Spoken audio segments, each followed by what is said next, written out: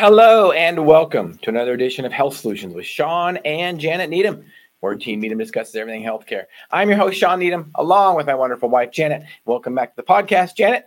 And thank you for running the pharmacy and keeping the pharmacy going as when we still do this podcast. So we are super excited to have Ashley Grogg on our podcast today. We actually met her at a Medical Freedom Conference in Phoenix a few weeks back, and we are super excited to have her talk about vaccine injury and moral injury. And you'll find out more about what that is too, because it was kind of a new term to me also. So Ashley, welcome to our show. Thanks so much for having me. It's great to see you guys again. Yeah. Welcome to our show, and give us a little bit of your background. Well, I have an interesting story.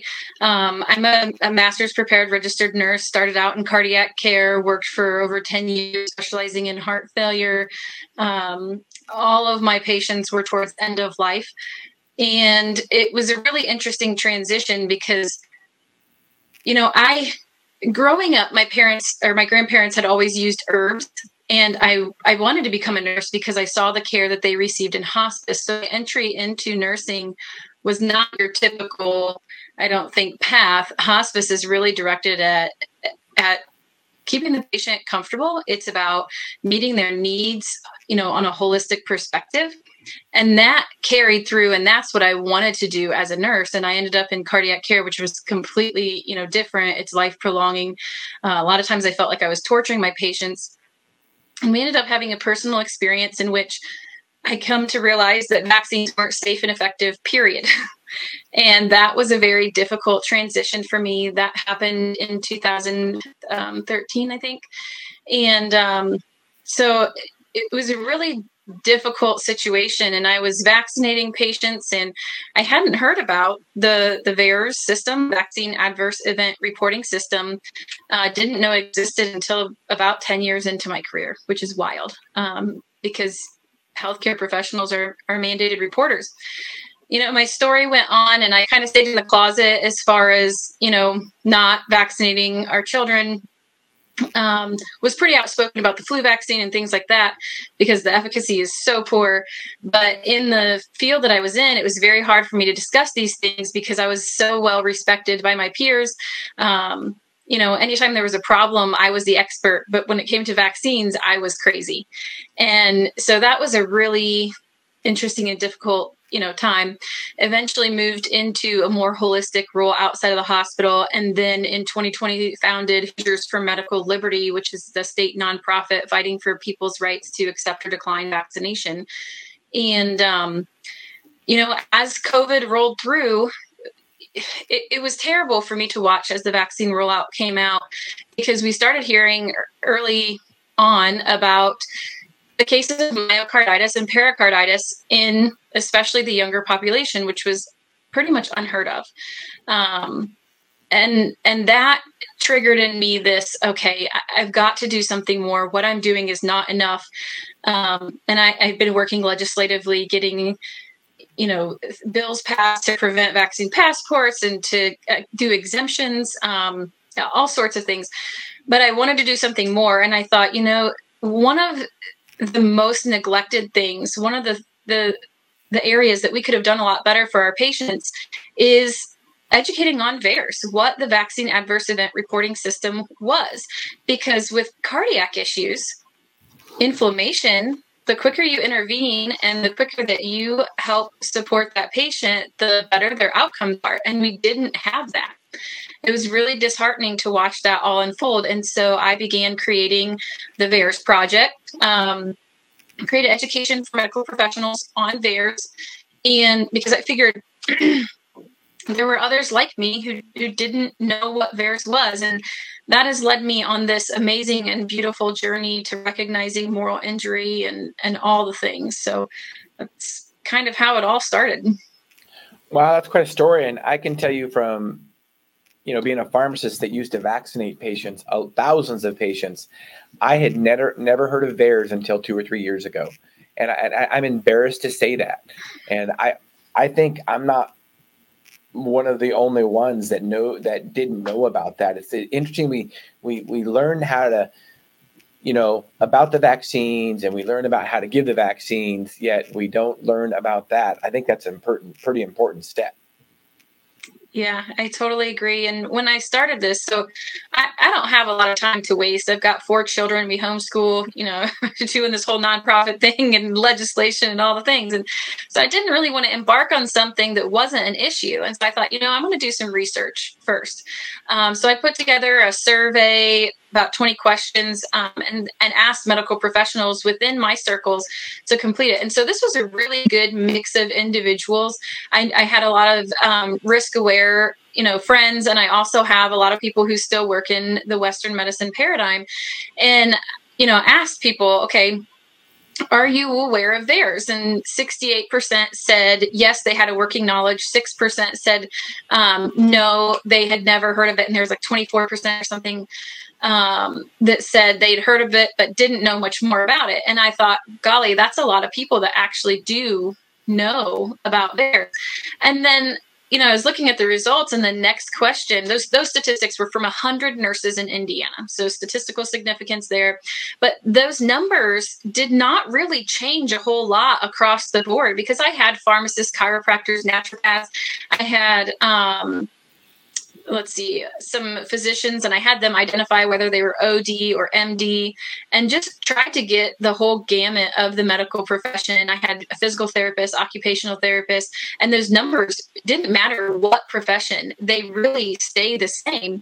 And when I asked if you needed to, would you know where to file a VAERS report?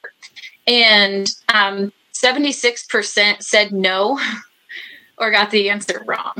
And that, to me, kind of negates that 68% working knowledge of theirs, because if you don't know where to go to report, then how do you have a working knowledge? So we're not alone. And I think that's one of the most frustrating things is when you are taught that there is no risk, when you're not told about what theirs is, because there are misconceptions on any area of the spectrum of vaccine risk aware, whether you're completely oblivious or whether you are hard-nosed, no vaccines, they should be abolished type person. Regardless of where you fall on that spectrum, there are misconceptions about theirs. And that was another really difficult thing, is I want to unite all these people and say, okay, why are we all doing this? Why are we arguing over this? Well, it's because we care about our families. We all want the health and wellness of our children. And so let's work to make sure that vaccines are the safest they can be for those who want them. And let's talk about ways that we can help support people who don't want vaccines, and how we can all live together and keep moving forward with our lives, respecting each other. Absolutely. Janet, what questions do you have about VAERS or for Ashley? Well, I'm going to jump into the moral injury, because this was a term Shawn and I discussed that we hadn't heard of until we met you. So let's dive into what moral injury is. Moral injury is when you either do that.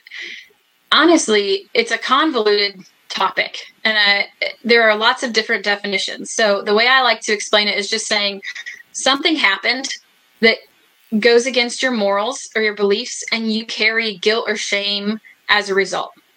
And sometimes it starts out as moral distress, where something happens, and you know how sometimes scenarios replay in your mind, or you just can't let go of that issue. That's moral distress. And when it moves into that space of now I'm carrying guilt and shame, maybe I'm avoiding similar situations, maybe I'm struggling to do my job duties, those sorts of things, that's moral injury. And it was because of the VAERS project that I actually recognized that I had experienced significant moral injury. And so that was a pretty amazing, and it's still part of my healing journey. I'm working on writing a book on this right now, because I think it's pervasive. I think everybody, as a result of the COVID pandemic response, has experienced moral injury where they did something, whether it was right or wrong, and they have guilt over it. Because in that moment, let's just talk about the way people in nursing homes were treated.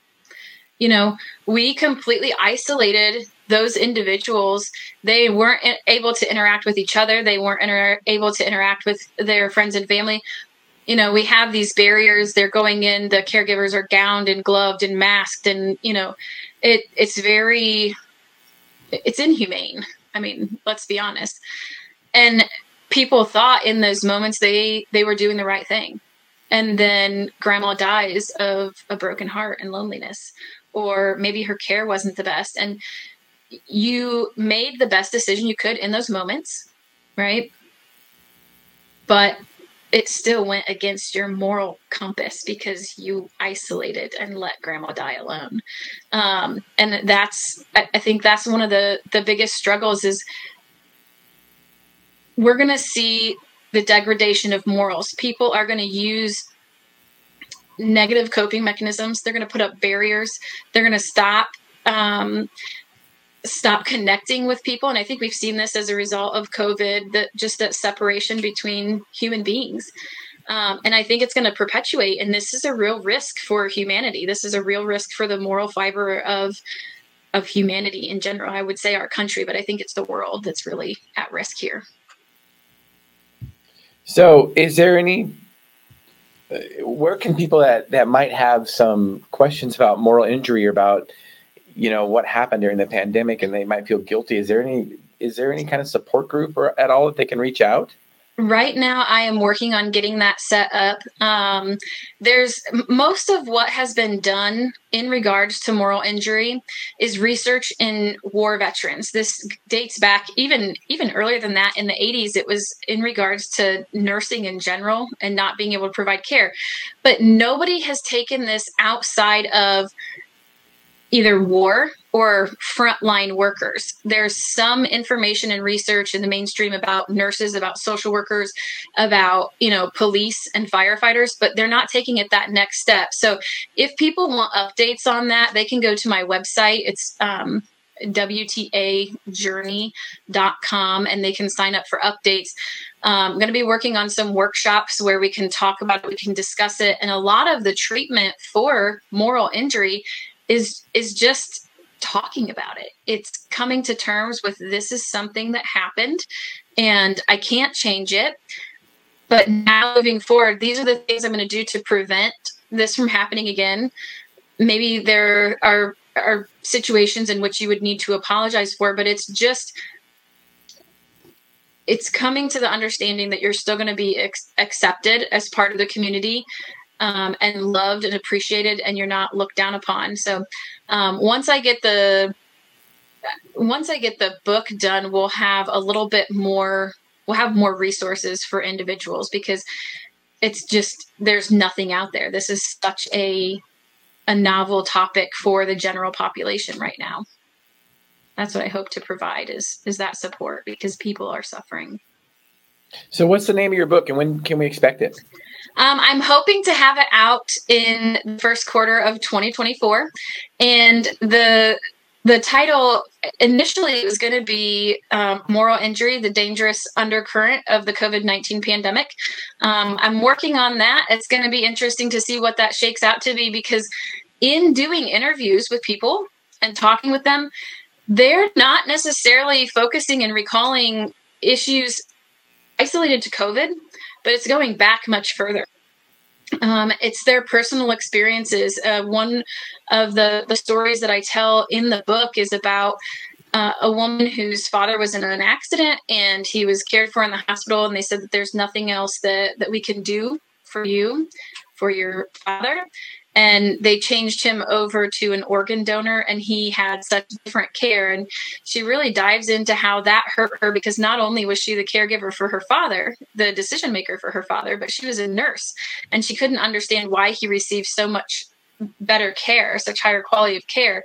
And we dive into each of these little scenarios and situations, and it's gone so much deeper. And I feel sorry for people, because they're carrying this weight on their back, and it's difficult, and there's not really anywhere you can turn to. How do you have these conversations? How do you admit these things?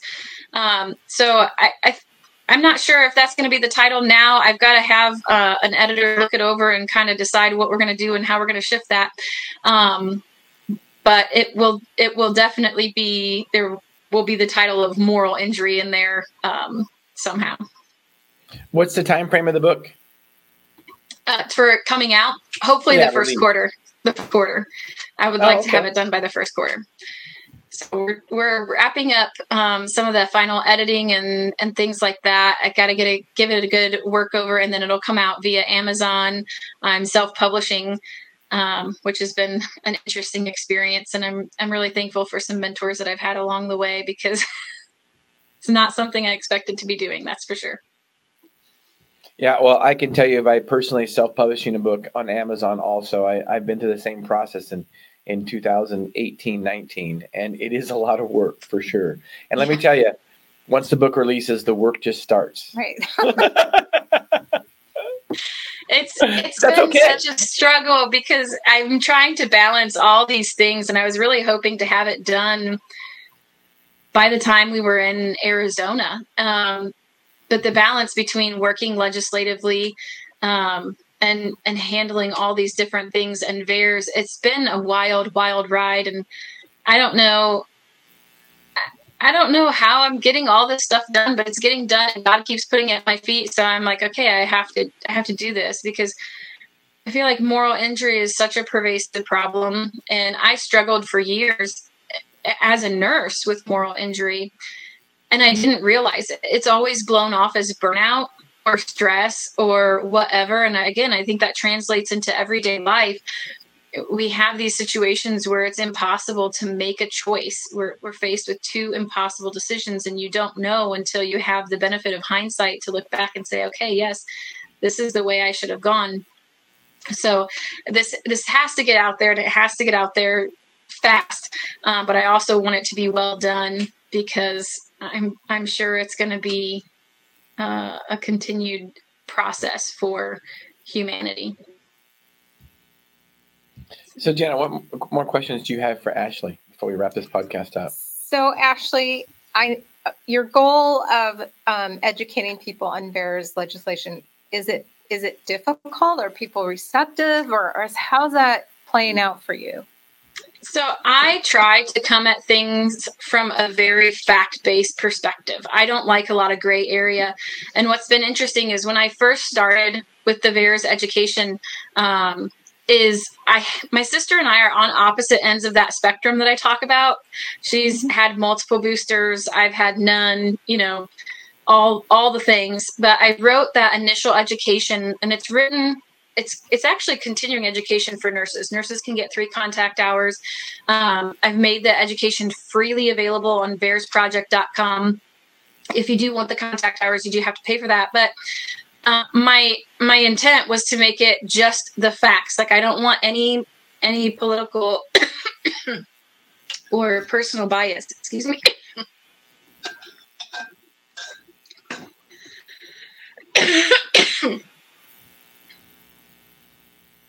Well, that makes sense, because really reporting shouldn't be a bias on any end. It should be whether something happened or not. So it's just gathering information and reporting it. Yeah, absolutely. I don't even. You okay there? I'm trying to read on it. Man, that got me. But I so as we wind this podcast up, tell us what you have a passion for. Loving people. I just want to create a space where we can provide healing, where people have the opportunity, where people have the opportunity to make those informed decisions, to be respected, and to do what's best for their families. I mean, that's what this all comes down to. And finding that place where we can have these discussions without it turning into an argument is so, so very important. And if anybody has any questions, what's the best way to get a hold of you? You mentioned a website earlier. Is that the best way? They can either reach out through VAERSproject.com, through WTAjourney.com. Those are both great ways to get a hold of me. happy to answer any questions that people have. And as I'm able to release the different resources for moral injury, I'd be happy to do that. But I really encourage you, if you've had a vaccine adverse event, or you think you might have had a reaction, please go to VAERSproject.com. There's an education sheet there. You can download it all for free. And you can use that to educate your providers on what VAERS is and take some of the conflict out of that. I think I gave you guys some of those sheets, but it gives you the opportunity to say, hey, just so you know, I don't know if it was a reaction or not, but I had this health problem occur after vaccination. I made a report. I just want you to be aware. So that way, if VAERS does contact you, you have the appropriate information to respond to their questions. And I think being able to move out of that politicized, polarized, zone is what is really going to be helpful for patients. So that way they can have these conversations, open those doors, and not feel like they're going to be berated and belittled by their allopathic providers who really struggle with what VAERS is, what adverse events can happen, and how to handle them from there. Absolutely. Well, Ashley, our goal of this podcast is to educate and empower individuals to take charge of their own health.